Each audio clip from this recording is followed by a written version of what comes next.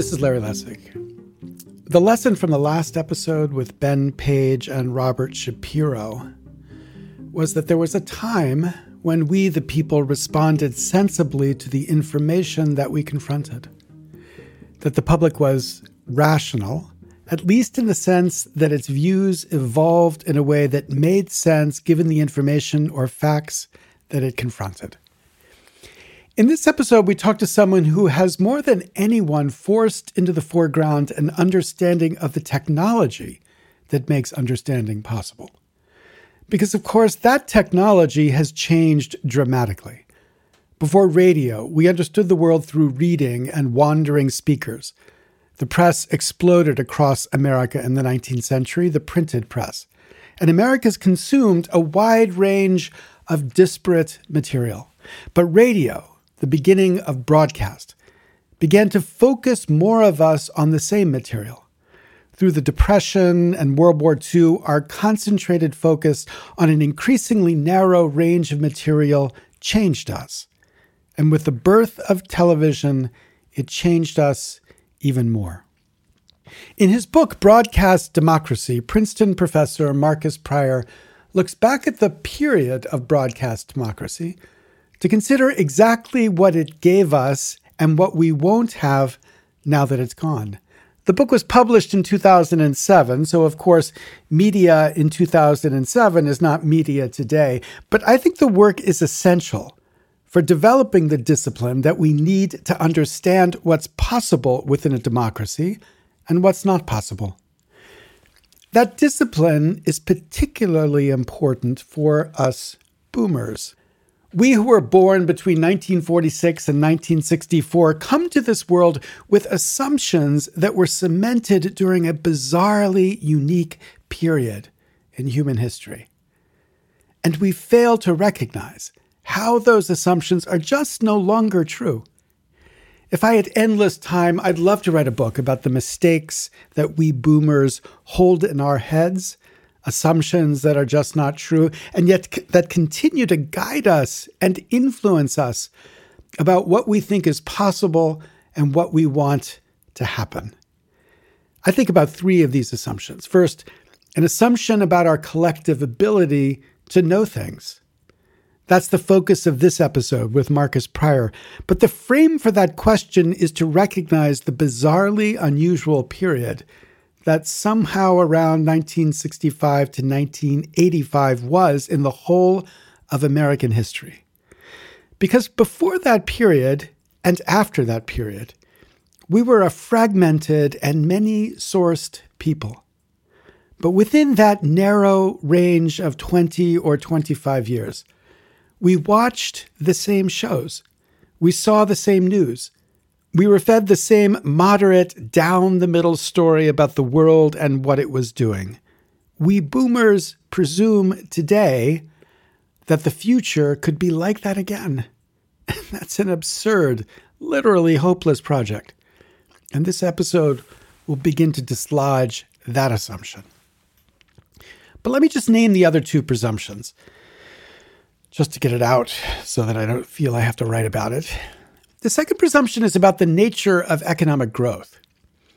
The expectation that we live in a world with a rising tide, and that rising tide raises all boats, almost naturally, automatically, as if there's nothing that has to happen to guarantee that these things all happen together. Again, that was true roughly in the same period of broadcast democracy, a little bit earlier, 1950 through around 1980.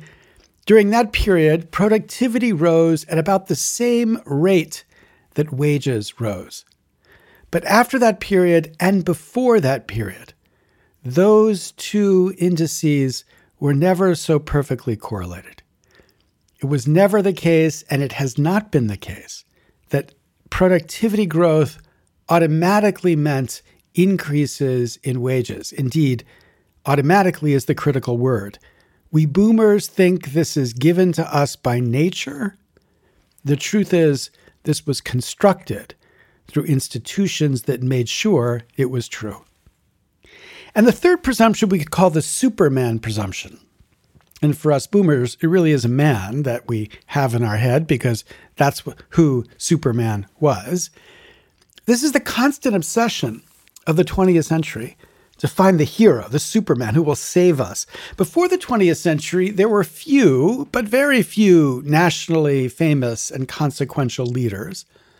But the 20th century, fed through broadcast media, maybe because of broadcast media, created a wide range across the world of both heroes and villains. Teddy Roosevelt, Mussolini, FDR, Hitler, Churchill, Stalin, JFK, Mao, LBJ, MLK, Bobby Kennedy. Politics in this frame is always the search for the savior, for the one who can rise above it all and deliver us to what we all need. It was not like this before the 20th century. Politics was not about finding the Superman.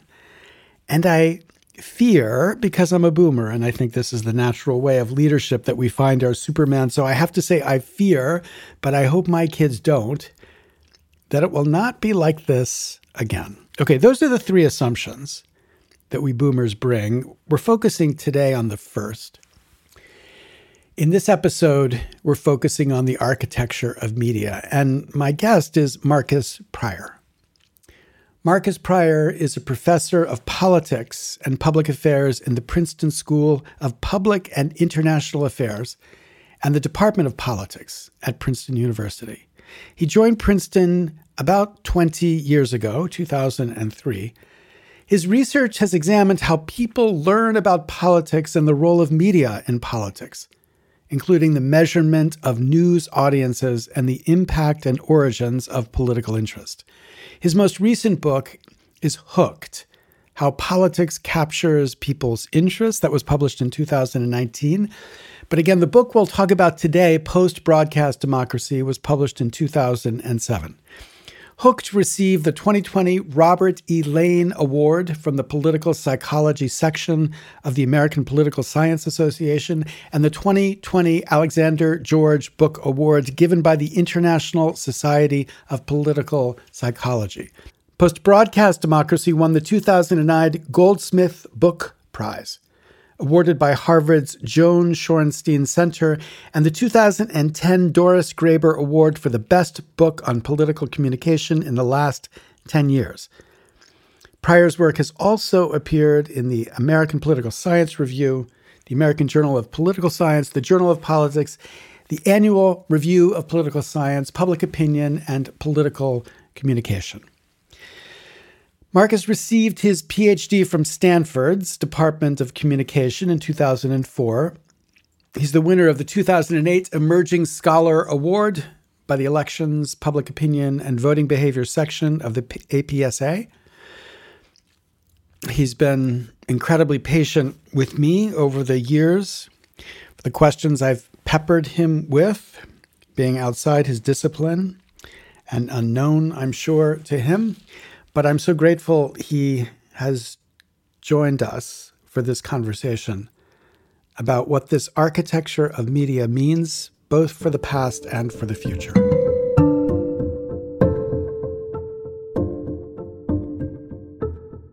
Markus Prior, thank you so much for talking to us. You're kind of a foundational figure in the way that I'm thinking about the problem that this whole series is addressing. And the way I think that you're a foundational figure is that you have, I think, done the most to make salient the technical infrastructure within which we live our political and social and economic lives, but importantly, the political lives. Because your book, which obviously is old now, so it's a little bit unfair to ask you to go way back to talk about old work, given you're doing so much interesting new work that I hope we're also going to get a chance to talk about. But your book, Broadcast Democracy, tees up and what is an obvious point once you think about it, but striking that so few write about it, that the character of democracy that we saw in the late 20th century was affected fundamentally by the very architecture of media that we saw in the late 20th century. And that architecture historically was extremely weird. I mean, never in the history of humanity before the middle part of the 20th century until about 1985, did we have everybody basically listening to essentially the same story, broadcast at essentially the same time, whether it's 3 channels or however you want to carve that up?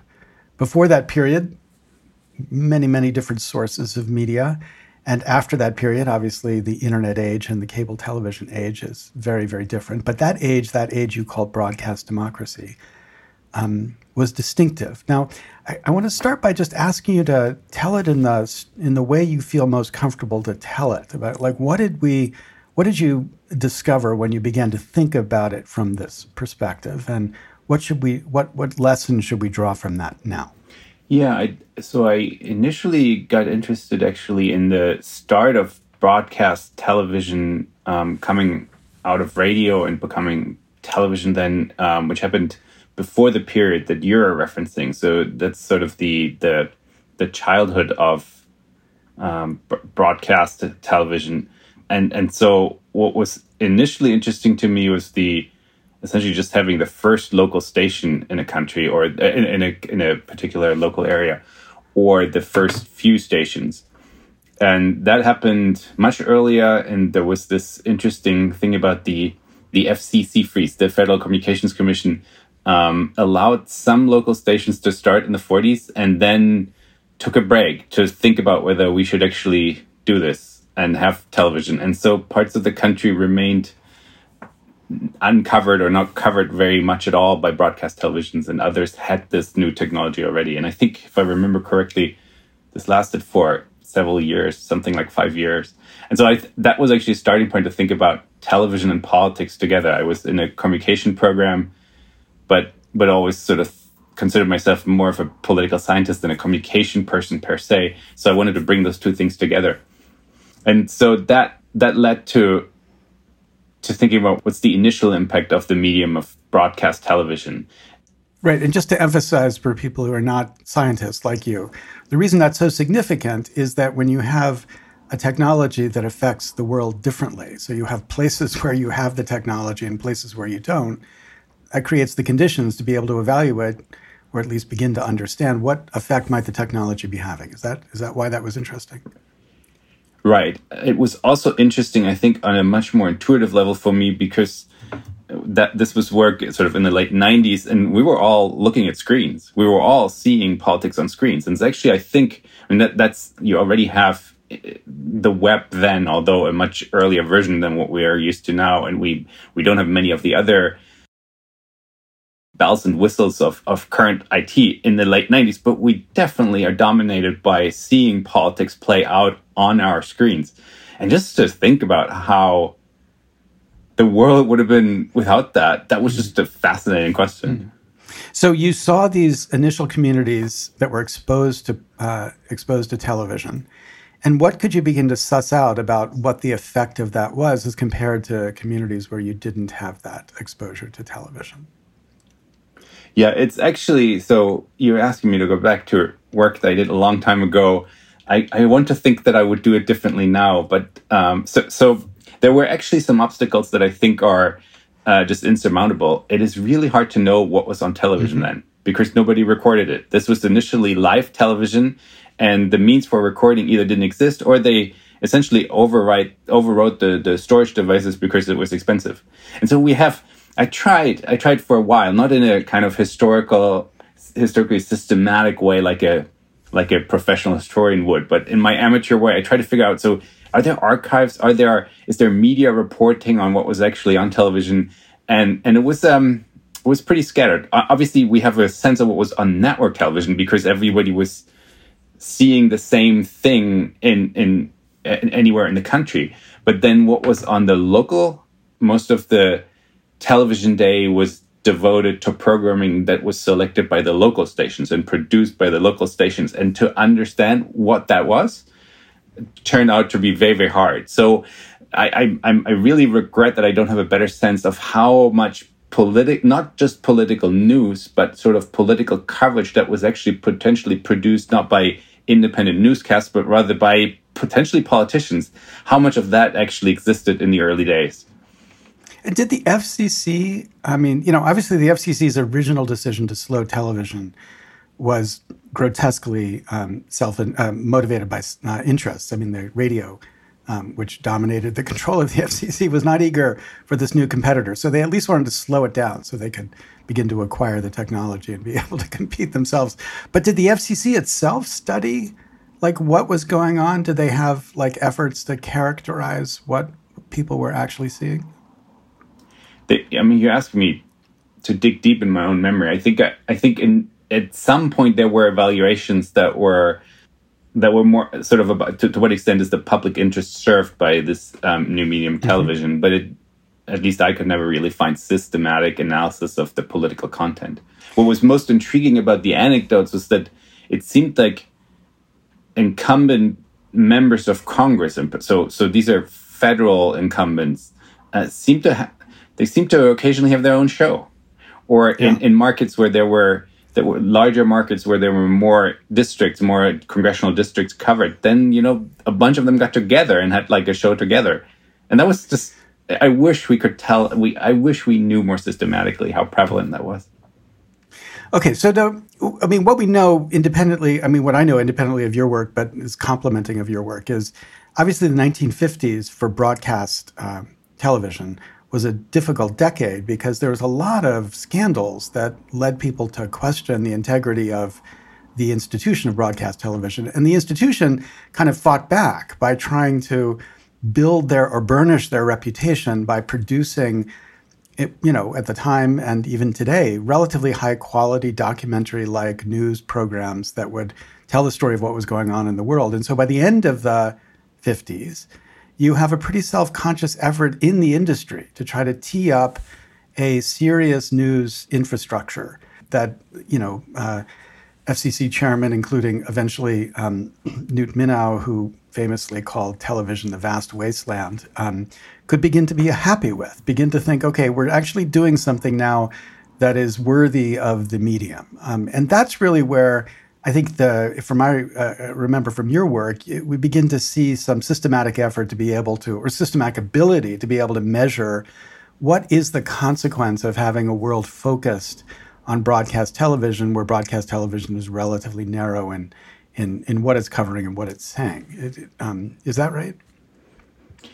So we get in that period in the 60s, we get the expansion of network television news. So it used to be 15-minute programs, and not every station, actually. I think ABC is the newest of the then three networks. I think initially doesn't do any news or does a shorter news. And so the world that your older listeners will be familiar with, where there were three network news programs on at 6:30 or 7, depending on the market. That was sort of, we're talking mid-60s to, well, in a way, the present day. But then, right, this important thing that you already alluded to happens. They're losing their audience. But so we're getting, after the mid-60s into the 80s, we're getting this heyday of broadcast television, that's what most of the book's about. And there we have large audiences to something that is really quite difficult to avoid. One of the bigger points about the book was a kind of a psychological story of a captive audience. Mm-hmm. There was television was amazingly exciting. You could watch things on your screen in your home, and then at some point of the day, they moved all the fun stuff away, and you had to watch the news essentially. Yeah, and I've actually come across the memos in the late 1950s where they coordinate the idea that they're going to do it in the same time slot. And really, it's defensive. It's okay, if we're all doing the boring stuff at the same time slot, nobody's going to lose. But they do it in the same time slot. And your book is fantastic to make you realize that the absence of choice is, in a sense, coercive, forcing people into this daily education about what's going on in the world. And whether they like it or not. Nobody's complaining in the sense of, they could easily just turn it off. But the addictiveness, as you emphasize, the kind of, the fact that things are moving on screen and it's people and it's famous people or famous politicians all of a sudden on your screen makes it irresistible.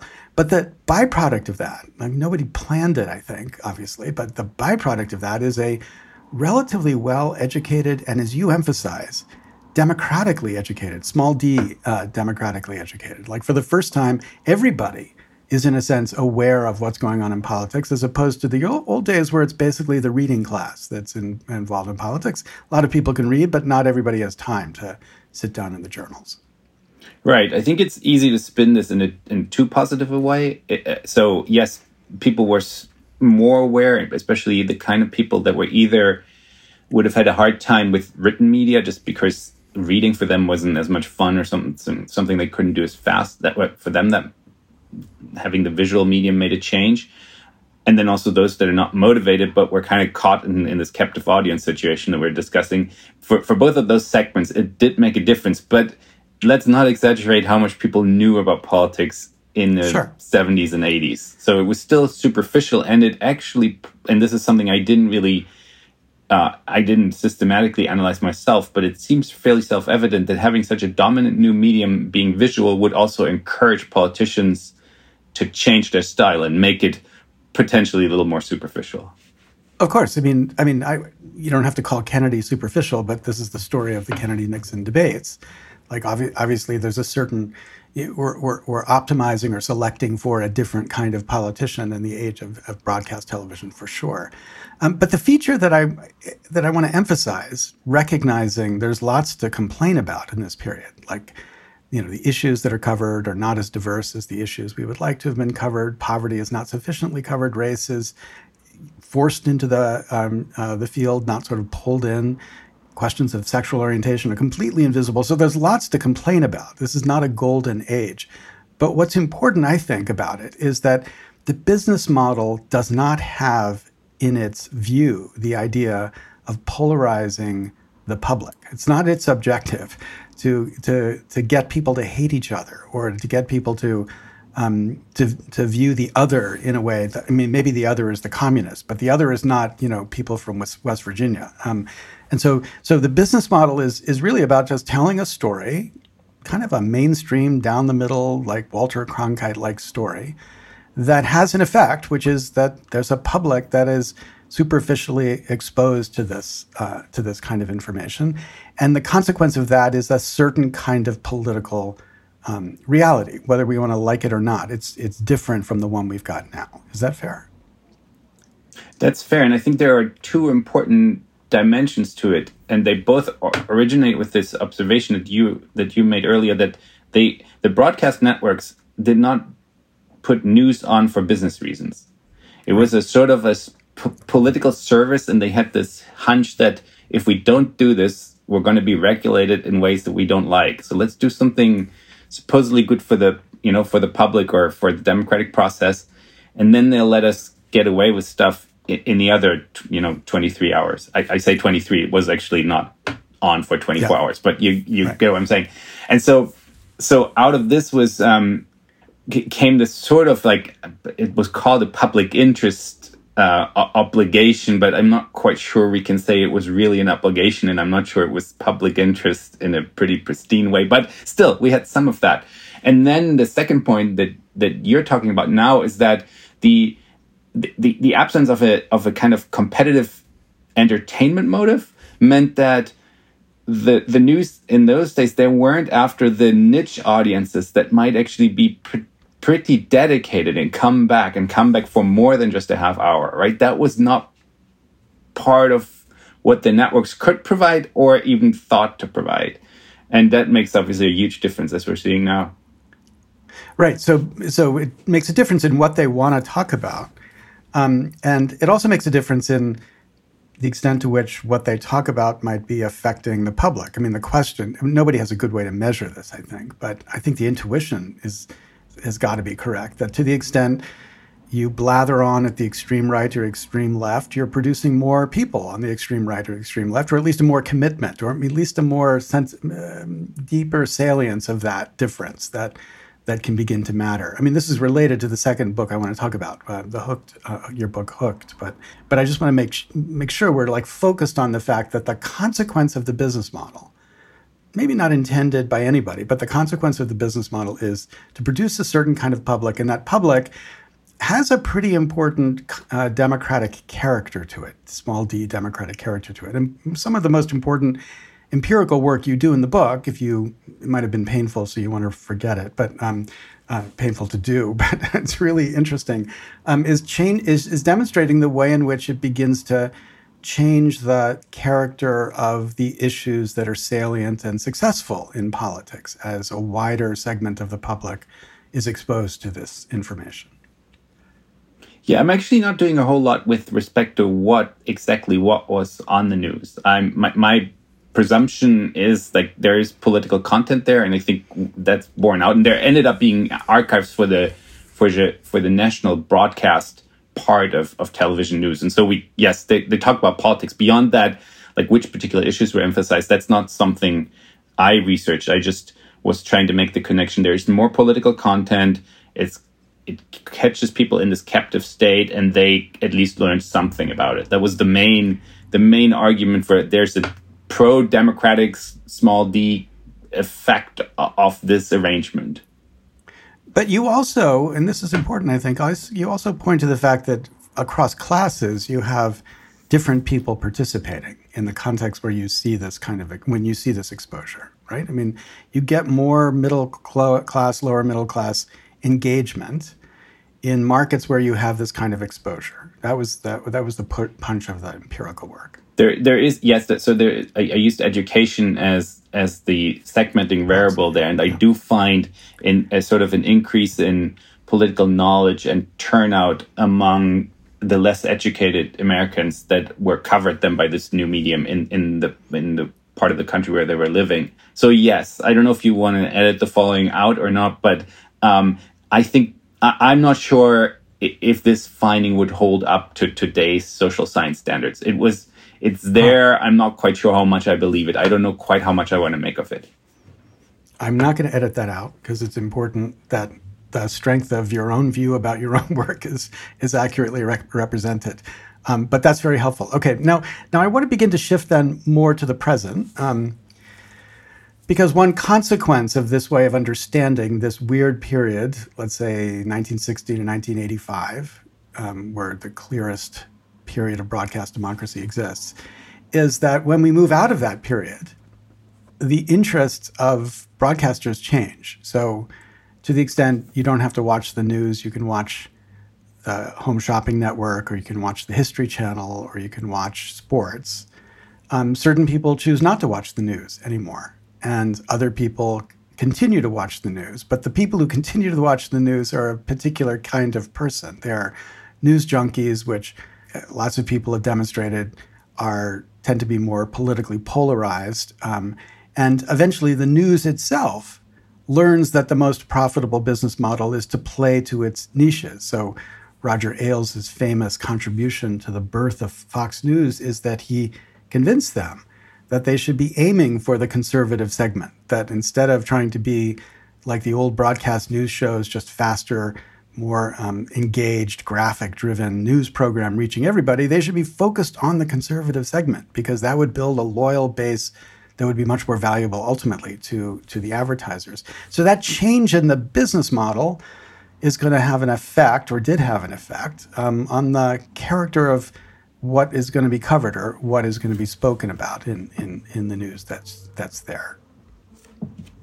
Yeah, I think it's important in telling the story to actually emphasize that the first 2 decades of cable were not the kind of cable that we have today. Yes. So the early channels where HBO started in the early 70s, ESPN was one of the first channels. And so in that period, so you have at least a decade without actually really news on there. There was one of those kind of, we would maybe call it an aggregator network now, but where you could actually see I think it was the Chicago local station. You could see that through the cable system in other parts of the country. And there was some news there as well, but there was no 24-hour news channel until CNN started in the early 80s. I think it is 1980. Mm-hmm. And so in that first period of cable, it's only as a provider of better entertainment. It is not yet a provider of more political coverage for the news junkies who are actually dissatisfied with just a half an hour a day or an hour. Mm-hmm.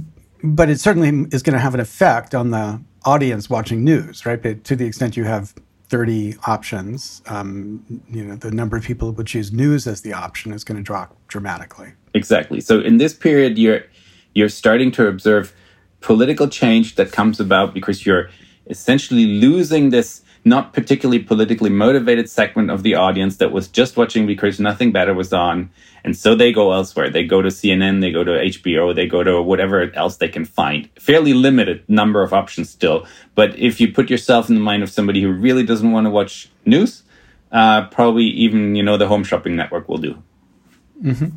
And so do we have a concise or easy way to get a sense of the order of magnitude of change here? I mean, obviously, it's shallow news that they're watching in 1970 and 1980. I mean, it's for a relatively limited period of time every day. So I don't want to, again, emphasize or exaggerate the significance of the substance. But there's a certain number of people who were watching the news in 1977 from these broadcast stations. And in 1997, that number's got to be different in a significant way. And I'm not quizzing you because, again, this is work for many years ago. But I wondered if you just have a sense of, like, what's the scale that we're talking about? Yeah, this is a question that continues to fascinate me because we don't have precise answers for this. And it's not because I can't remember them. It's because of the way that audiences get measured. So what I'm about to tell you is much more of a back of the envelope kind of calculation than I wish. And the problem is actually relatively intuitive given so Nielsen is a company that measures television audiences, but they do it for the purpose of advertisers, and they sell their intelligence about news audiences to advertisers. And so they provide it in a format that advertisers find useful, which is to ask at any given moment how many people are watching. And what the advertisers want to use this for is to know how many people watch their 30-second commercials. And so we have good data on how many people, or at least how many households, were watching in the peak period. And that's close to half of all households. It's sort of in the 40% on a given night, on a given weeknight. About 40% of American households were watching broadcast news. And so you might think, well, 40 is just a large number, but it's not really, like everybody's watching. But keep in mind that that's who is watching the average minute of that time slot, actually, or a news program. And so this number actually is higher if you think about, not everybody watches every night of the week and every minute. And so once you allow for the fact that, that there's people who are kind of tuning in for the first 20 minutes of the news, and then or maybe that some people who actually don't make it home from work in time to watch every night of the week. So then the reach overall, so the number of people who are touched by television news in a given week is much higher than 40%. And so then how far down does it go? I think now actually Nielsen could tell us precisely what the number is. They still don't have any interest in doing that because we're not paying them. Mm-hmm. But it's certainly at least a halving of the peak audience. So this is a pretty big change. So it's halving the peak audience. And to the extent people are watching the news, the character of the news they're beginning to watch by 2000 is different. There's a really interesting set of work by people whose name I can't pronounce, but I will link to it here, that's measuring the ideological content of cable news networks beginning in the 2000s. And in 2000, they're basically the same. There's no difference between Fox and MSNBC and CNN. But then it begins to veer in a really dramatic way over that decade. And that's consistent with them understanding this is, in fact, the most profitable way to be doing their business if they're going to be pulling people in against the other competitive things that people might be spending their time on. Well, now I wish we could compare notes quickly because my understanding was that Fox News was founded for the reason of peeling off a conservative segment of the audience. So they must have distinguished themselves from the main competitor, which was actually CNN, which had been at that point on the air for about 15 years or so. And for CNN in that period, before there were other cable news networks, it made perfect sense to essentially do the broadcast model, go for the center, just do it more, just do it 24 hours. Once there's more competitors in this cable news segment, and that starts with Fox News and actually MSNBC at right about the same time, then you have at least an incentive to have this differentiation, to either differentiate and say, we do politics even more or even better. But that actually doesn't seem like you're going to get a huge audience from that. We already know kind of what the max is on that from CNN's experience, which was they had, millions of viewers, but not more than that. We're talking about, single digit millions here. Not that many people, not that many Americans in time wanted to watch a whole lot of news. We need to not forget that either. But then this process that you're describing, this sort of segmentation that there's a more conservative option with Fox, and then MSNBC moves to the left. Maybe you can put in a graph or something when that actually starts. Yes. It's not there right away. They kind of still have to. It seems to me they still have to make an experience with how is this actually going? How's my business going? And then they realize, maybe I could make a little bit more money if I veered a little bit farther away from the mainstream. Yeah, I think the story in Fox is quite dramatic because Ailes comes in and his attitude is pretty alien to the rest of the, quote, news people who are there. Because those news people are professional news people who are raised on the culture of news circa Walter Cronkite or later. They don't want to be boring, but they don't believe it's their job to kind of be the mouthpiece for one political party over another. And so it must take time for them to kind of shake the culture into a place where they could begin to really execute.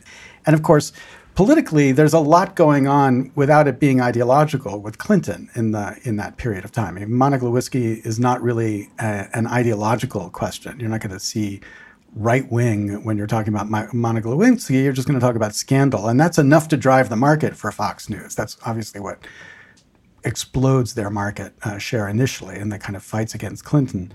But at least these data suggest that it's really not until the 2000s you begin to see them ideologically segment in a way that is significant and important. Now, your work ends just as the internet is really becoming the next space. I wonder, and nobody's obligated to do the same work for their whole life except me. So you haven't, from what I've seen, done a lot for the internet. But is there a Markus Prior in the context of the internet? Is there somebody who sees the problem sees the issue in the same way that you do, whose work you think is trying to continue the analysis, but now emphasizing the internet as a platform relative to cable? There isn't really. I'll be honest with you. So the internet is in the book. The book was this is work I did in the early 2000s that was published in 2007. The internet is a dummy variable, and for those of you who don't know what that is, that's a 0-1. It's like either you have the internet or you don't have the internet. That's not going to fly anymore these days. That actually worked in a way. It worked for me then because the internet was another way, in addition to entertainment cable channels, to get stuff that's not politics. And you, by design, kind of had it around the clock if you had access to the internet. And so it helped the book, extending it sort of into the internet era, if you want. But then beyond that, it doesn't cover it. And then I realized that I can't understand what's going on anymore. Actually, much earlier than now. Things are more complex now than they were when I gave up.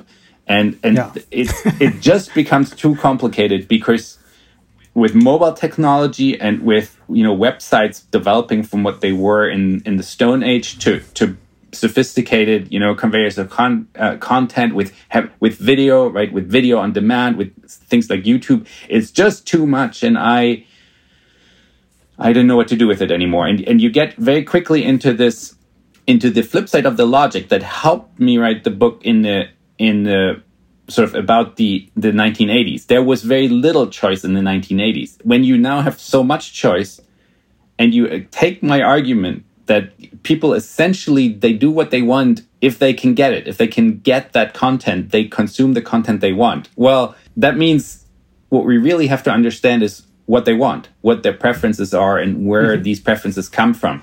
So I did do work that extends that argument, that asks, well, why are some people politically interested and others aren't?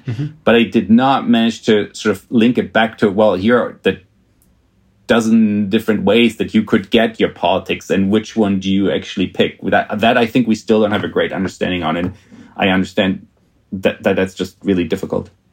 Yeah, I mean, the internet is too vague a descriptor, right? Because the business model of the internet in the period you were looking at it is very different from the business model of the internet in the period immediately after your book is published, right? Because the whole idea of what has been called surveillance capitalism, Shoshana Zuboff's idea of surveillance capitalism, the technology to be able to surveil what people are doing and what they're interested in and plug it into sophisticated enough AIs that can then decide what exactly you should be seeing and which ads you should be served based on where you've gone and what you've said.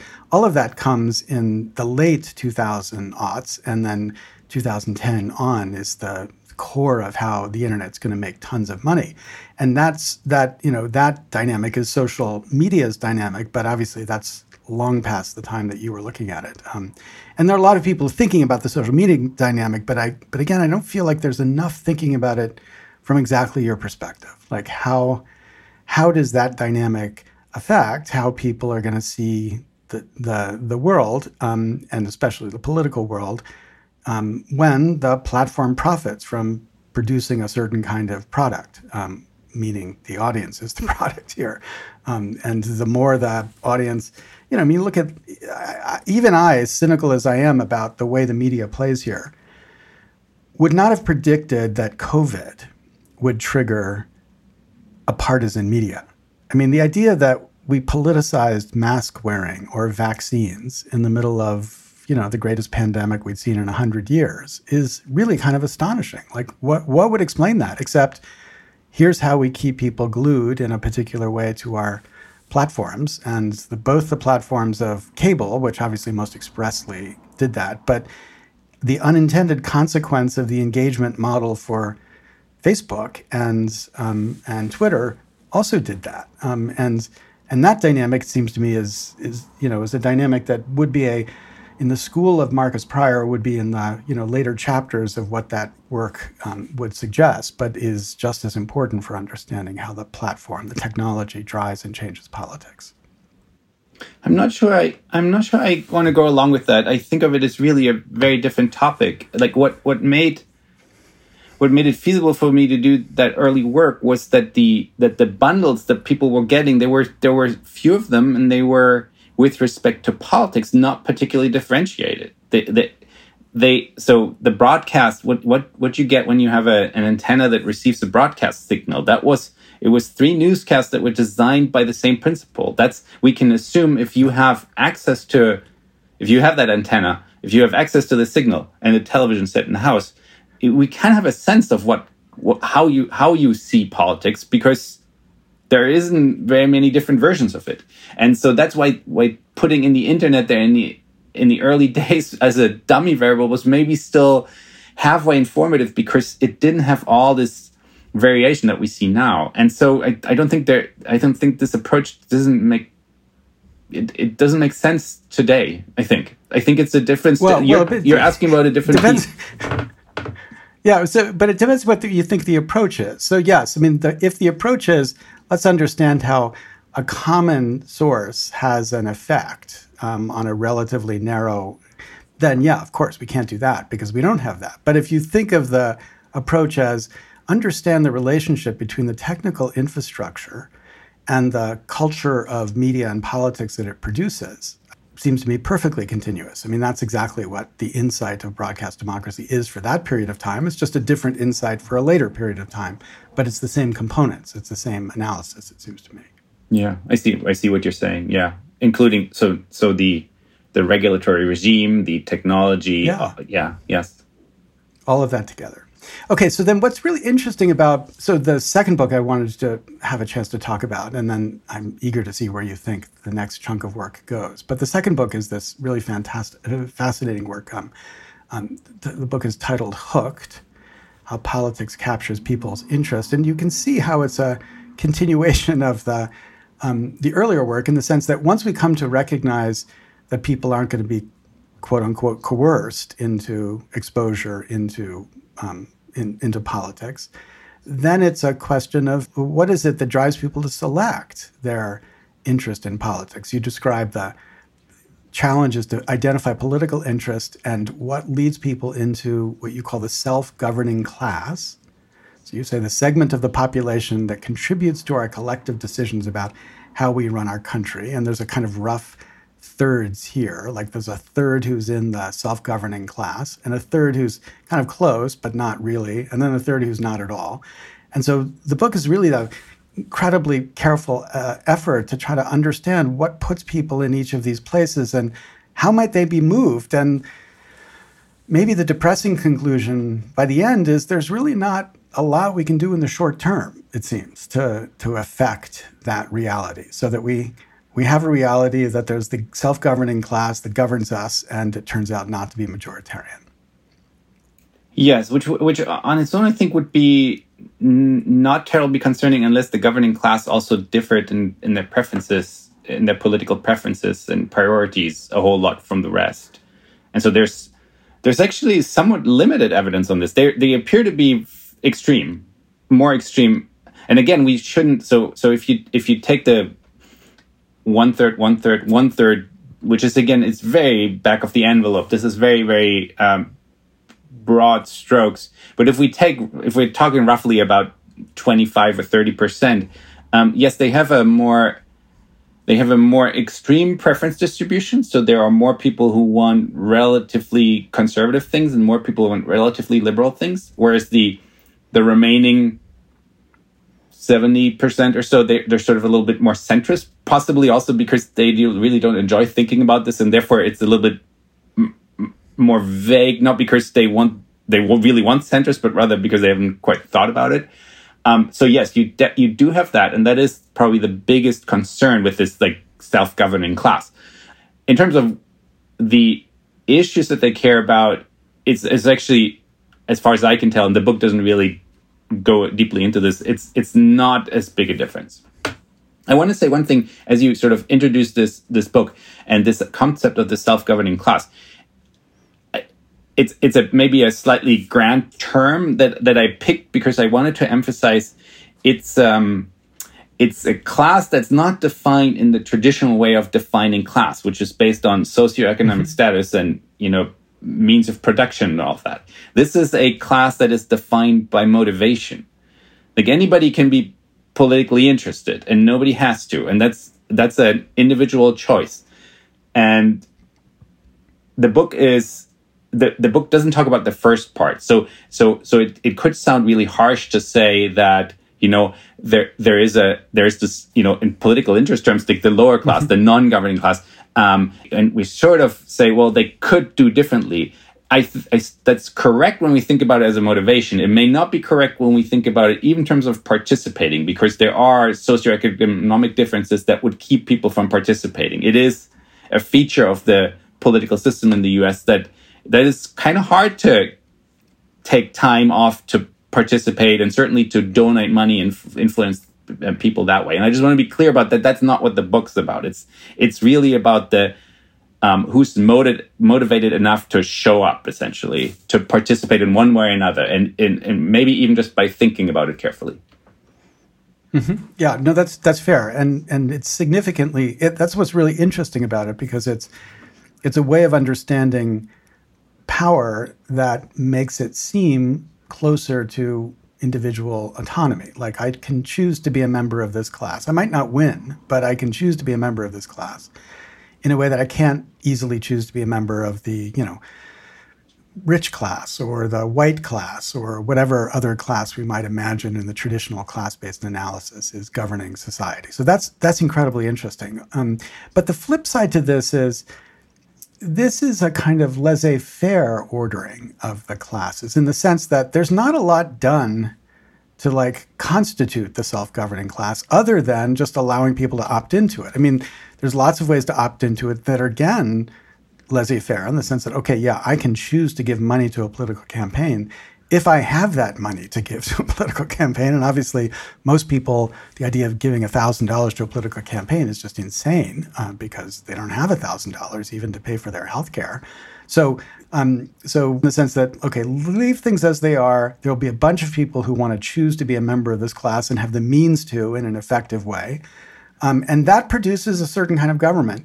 But then that seems to beg the question, well, then what could we do differently? And a lot of what you're looking at is, what could we do differently in a long-term sense? How could we educate people? How could we, what is the consequence of education on this? Or what's the way in which we could engage to produce them differently? But there seems to be a whole class of interventions that are much more direct or much more immediate. For example, I'm sure about the explosion of citizen assemblies across Europe right now, which is a technique for including a representative sample of the public, random representative sample of the public, who's brought in and given information and then given a chance to deliberate about it with each other. France just did a big one around climate change, but Belgium's doing it, Berlin is doing it, Ireland did it and continues to do it with really important, difficult issues like same-sex marriage or abortion. That's a way to constitute the self-governing class as opposed to people opting into the self-governing class, right? I mean, how would you, based on your understanding of the character of people in these three buckets, imagine systems like that working or not working? Like, what would you be skeptical about if you imagined regularizing the idea of a citizen assembly here? I would still imagine, I don't have any data on this, I haven't looked into this, I would still imagine that those bodies that you're describing in other countries that are convened, they would still mostly be constituted by people who are interested in politics. You're not getting everybody to come to those either. And so I think there is an argument that, at least at a sort of a relatively minimal level, the United States gives opportunities for people who want to participate and at relatively little cost, at least, so you have to be able to figure out what your choices are and figure out which options are in your interest. And then you need to find time to cast a vote. And that's made unnecessarily difficult. And you often have to go multiple times because you first have to register and then you have to cast a vote. And then, you have to do that again. But in a way but part of that at least is, right, how democracy is supposed to work, that it draws on the continued participation of its citizens. And so I'm not sure I'm seeing a huge difference between, American democracy and these sort of participatory elements that you're describing that I think exist in the US to some extent. But I take your point that there are other countries that have sort of taken the lead in making that at least more of a focal point. The more interesting question to me would be, is that a way to, in the long or medium run, to increase political interest in the first place? If people realized, there are these decision-making bodies and I can show up and I can play a role in it, would that over time generate greater interest, maybe sort of even cultivate a sense that, it pays off to be politically interested because there are easy ways to get involved? That's an interesting question. What I've learned from this book is that the answer most likely is, well, maybe a little bit of an effect, but it's going to be really hard to find and it's not going to be big. Yeah, I mean, so if you're committed to the idea that democracy must mean that I'm moved into a place where I want to regularly participate, yeah, I would agree with you completely. And I also would agree that we don't have good data to know whether, for example, in the French context, where they originally recruit tens of thousands of people who say that they're interested in being selected, and then they randomly select them in a representative way. We don't know whether those tens of thousands themselves were just the self-governing class already, or whether it had included people from beyond the self-governing class. So that's a really important question. But if we did it in the way that juries are done in the United States, where you're notified, you're going to be part of a citizen assembly, or to make it American, let's call it a citizen jury. You're going to be brought in and we're going to pay you. It's not going to be difficult for you. We'll give you childcare and the like. but you're going to be informed about a particular issue, whether it's like a constitutional amendment or something like that. We're going to give you information. You're going to deliberate. You're going to spend a couple weekends over 6 months doing this. And at the end of it, you're going to come up with something. What we know from that experience is that's going to increase significantly the likelihood that they're going to become self-governing class people. I mean, we know that from jury studies. When you serve on a jury, you're more likely to move into what you would call the self-governing class. But even if they don't, you might say that that process produces a kind of democracy which is much more representative, much more democratic in the traditional representative democracy sense of the word than the one we have right now. And that doesn't require everybody changing their preference. It's just a regular process of assuring we have the right kind of representative group who's participating in that. Yeah, although last time I checked the sense that, jury duty is around the corner, that wasn't a happy thing for most people. So I don't know that we want to make politics mandatory in this way. Well, jury duty is terrible in a lot of ways. So first of all, it's not really a representative sample of anything because lawyers get to muck it up. Secondly, it's terribly underpaid. And third, it can be, really disruptive in a way that it's hard to manage around. So if you're middle class or lower middle class and you're told you've got to go to jury duty, who's going to take care of your kids? Or who's going to, make sure that you have enough money to survive? So there's a lot of things about the actual jury that's terrible. But we do know that people who do participate in the jury actually then become more civically engaged. They vote more, they give money more. And it's not just juries, even like deliberating in deliberative polls or things like that are processes that make them into people more interested in being the self-governing class. But the question I'm really pushing on is, why do we insist that democracy needs a huge self-governing class in the sense of people who do it regularly all the time, as opposed to just make sure we've got a random representative body who's doing it at particular times. So you do it this week and I do it next week, and maybe I'm never going to do it again, but at least that process is also, it seems to me, plausibly democratic in a way that we should celebrate, certainly better than the system we've got right now. Yeah, you could even argue that the outcome in the end should be, or the normative judgment should be based on whether people had the opportunity to participate, and that was an equal and fair opportunity. And then if they exercise the right not to show up, that's just fine. And we shouldn't worry then about 60% turnout levels, right? If the 40% that decide not to show up, they knew they had that chance, they knew the consequences of not showing up, and they're fine with it. And so I'm actually, so in a way, this work on political interest got me to a very bare bones normative view of I'm not a normative theorist, and so I really was just trying to understand if we think that making people interested is one way to increase participation in a really voluntary way, in a not like indoctrinary way, or in a let's force people to eat their spinach kind of way. What do we learn? How does this develop on its own without actually too much pushing and prodding? And what I found was that it seems to be determined really early, and then there's very little that happens later, like sort of in adult life.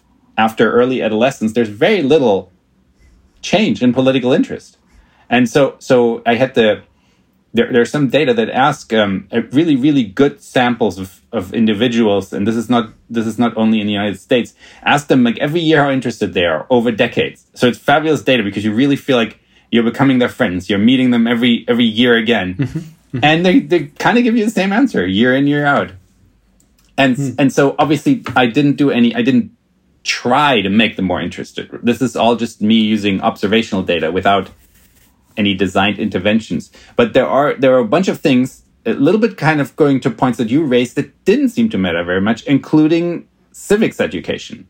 So these are not random controls. These are not experimental designs. So I want to be a little careful about how to generalize this. But for example, there was a change in England in the period of this data collection where they required more civics education. And so you could compare young people who were in school just before and just after this change. And it's not quite an experiment, but it's actually a pretty good approximation of one. And that didn't make much of a change at all.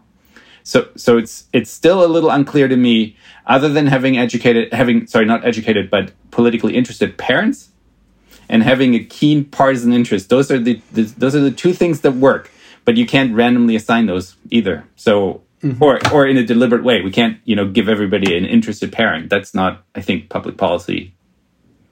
Right. But there's another dimension, which, I think this is like what we learn from citizen assemblies or even juries, which is the efficaciousness of the engagement. So in America, if you engage in politics and then you sit back and you think, like, does this produce certain political outcomes?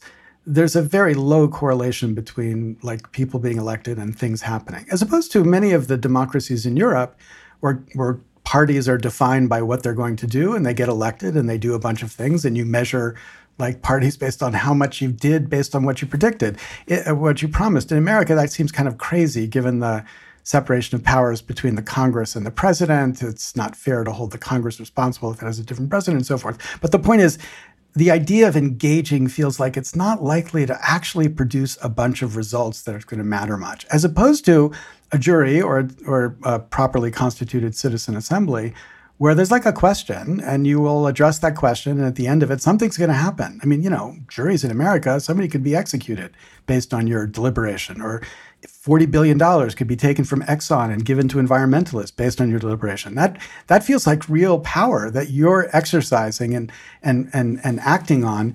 Typically not what politics is about. So if you think about the variables that are conceptually modifiable, you looked at a whole bunch that are in some sense affecting what's inside the kind of supply side of political motivation. But there's a whole bunch of demand side of political motivation that we should also consider. And how could we architect the political democracy so that the demand side pulls are much more effective or stronger than they are right now? That seems to me like an open question that would be wonderful to find a way to answer. I agree with where you end, that this is a very important and open question. I don't think I would be too optimistic that the effects would be large in terms of getting additional people to develop this sort of motivation to participate again and again.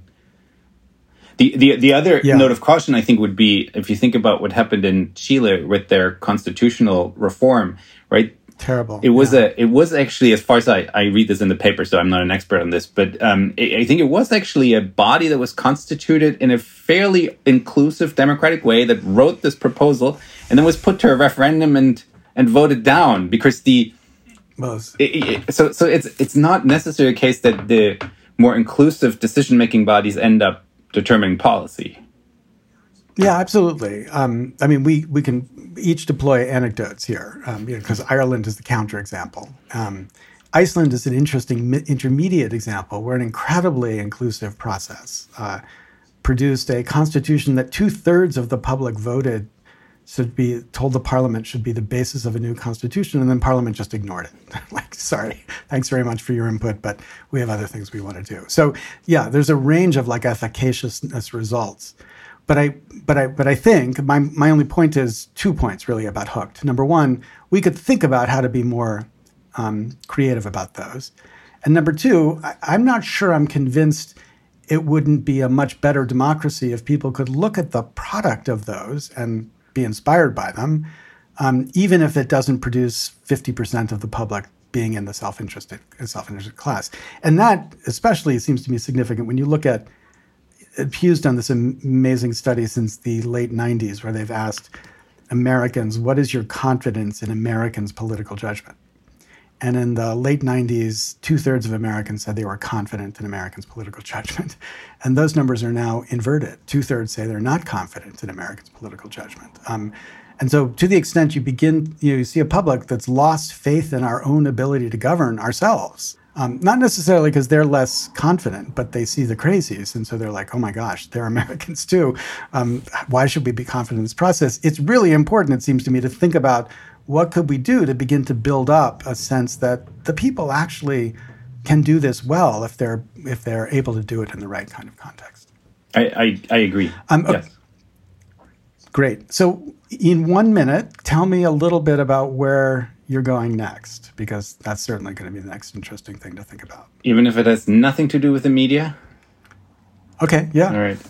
Well, I really have shifted gears lately, and I'm interested in the role of time in people's thinking about political outcomes. So I still study ordinary people. I don't study elites or politicians, and I'm interested in trying to understand whether voters, ordinary folks, are willing to pay to some extent a cost earlier in order to get a bigger benefit later. And so the canonical example in my mind right now is actually addressing climate change, which requires some short-term costs, be it making energy prices more slightly higher because, a carbon tax would have that effect, or you have to internalize some of the damage that energy consumption does, certainly most forms of energy.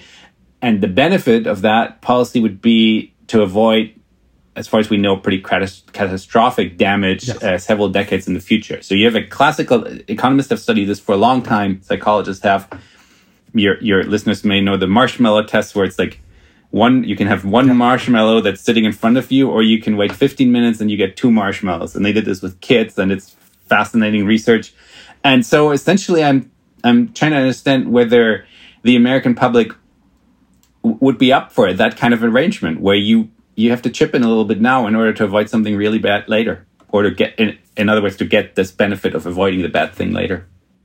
And so are you comparing it with the already, massive amount of research that just tries to calculate the internal discount rate of people for economic reasons? So we're already not terribly rational about that just economically. So is the idea to ask whether it's worse with politics or just as good with politics or maybe better with politics? Yeah, that's certainly one part of it. And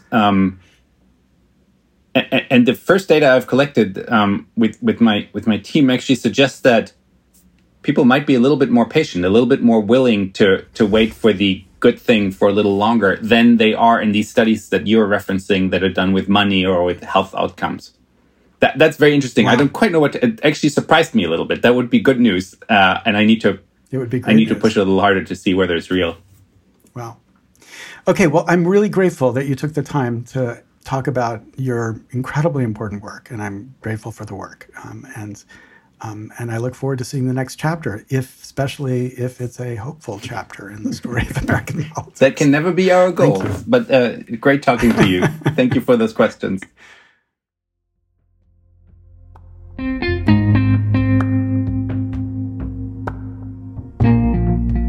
So this has been the 11th episode of Season 5 of the podcast Another Way.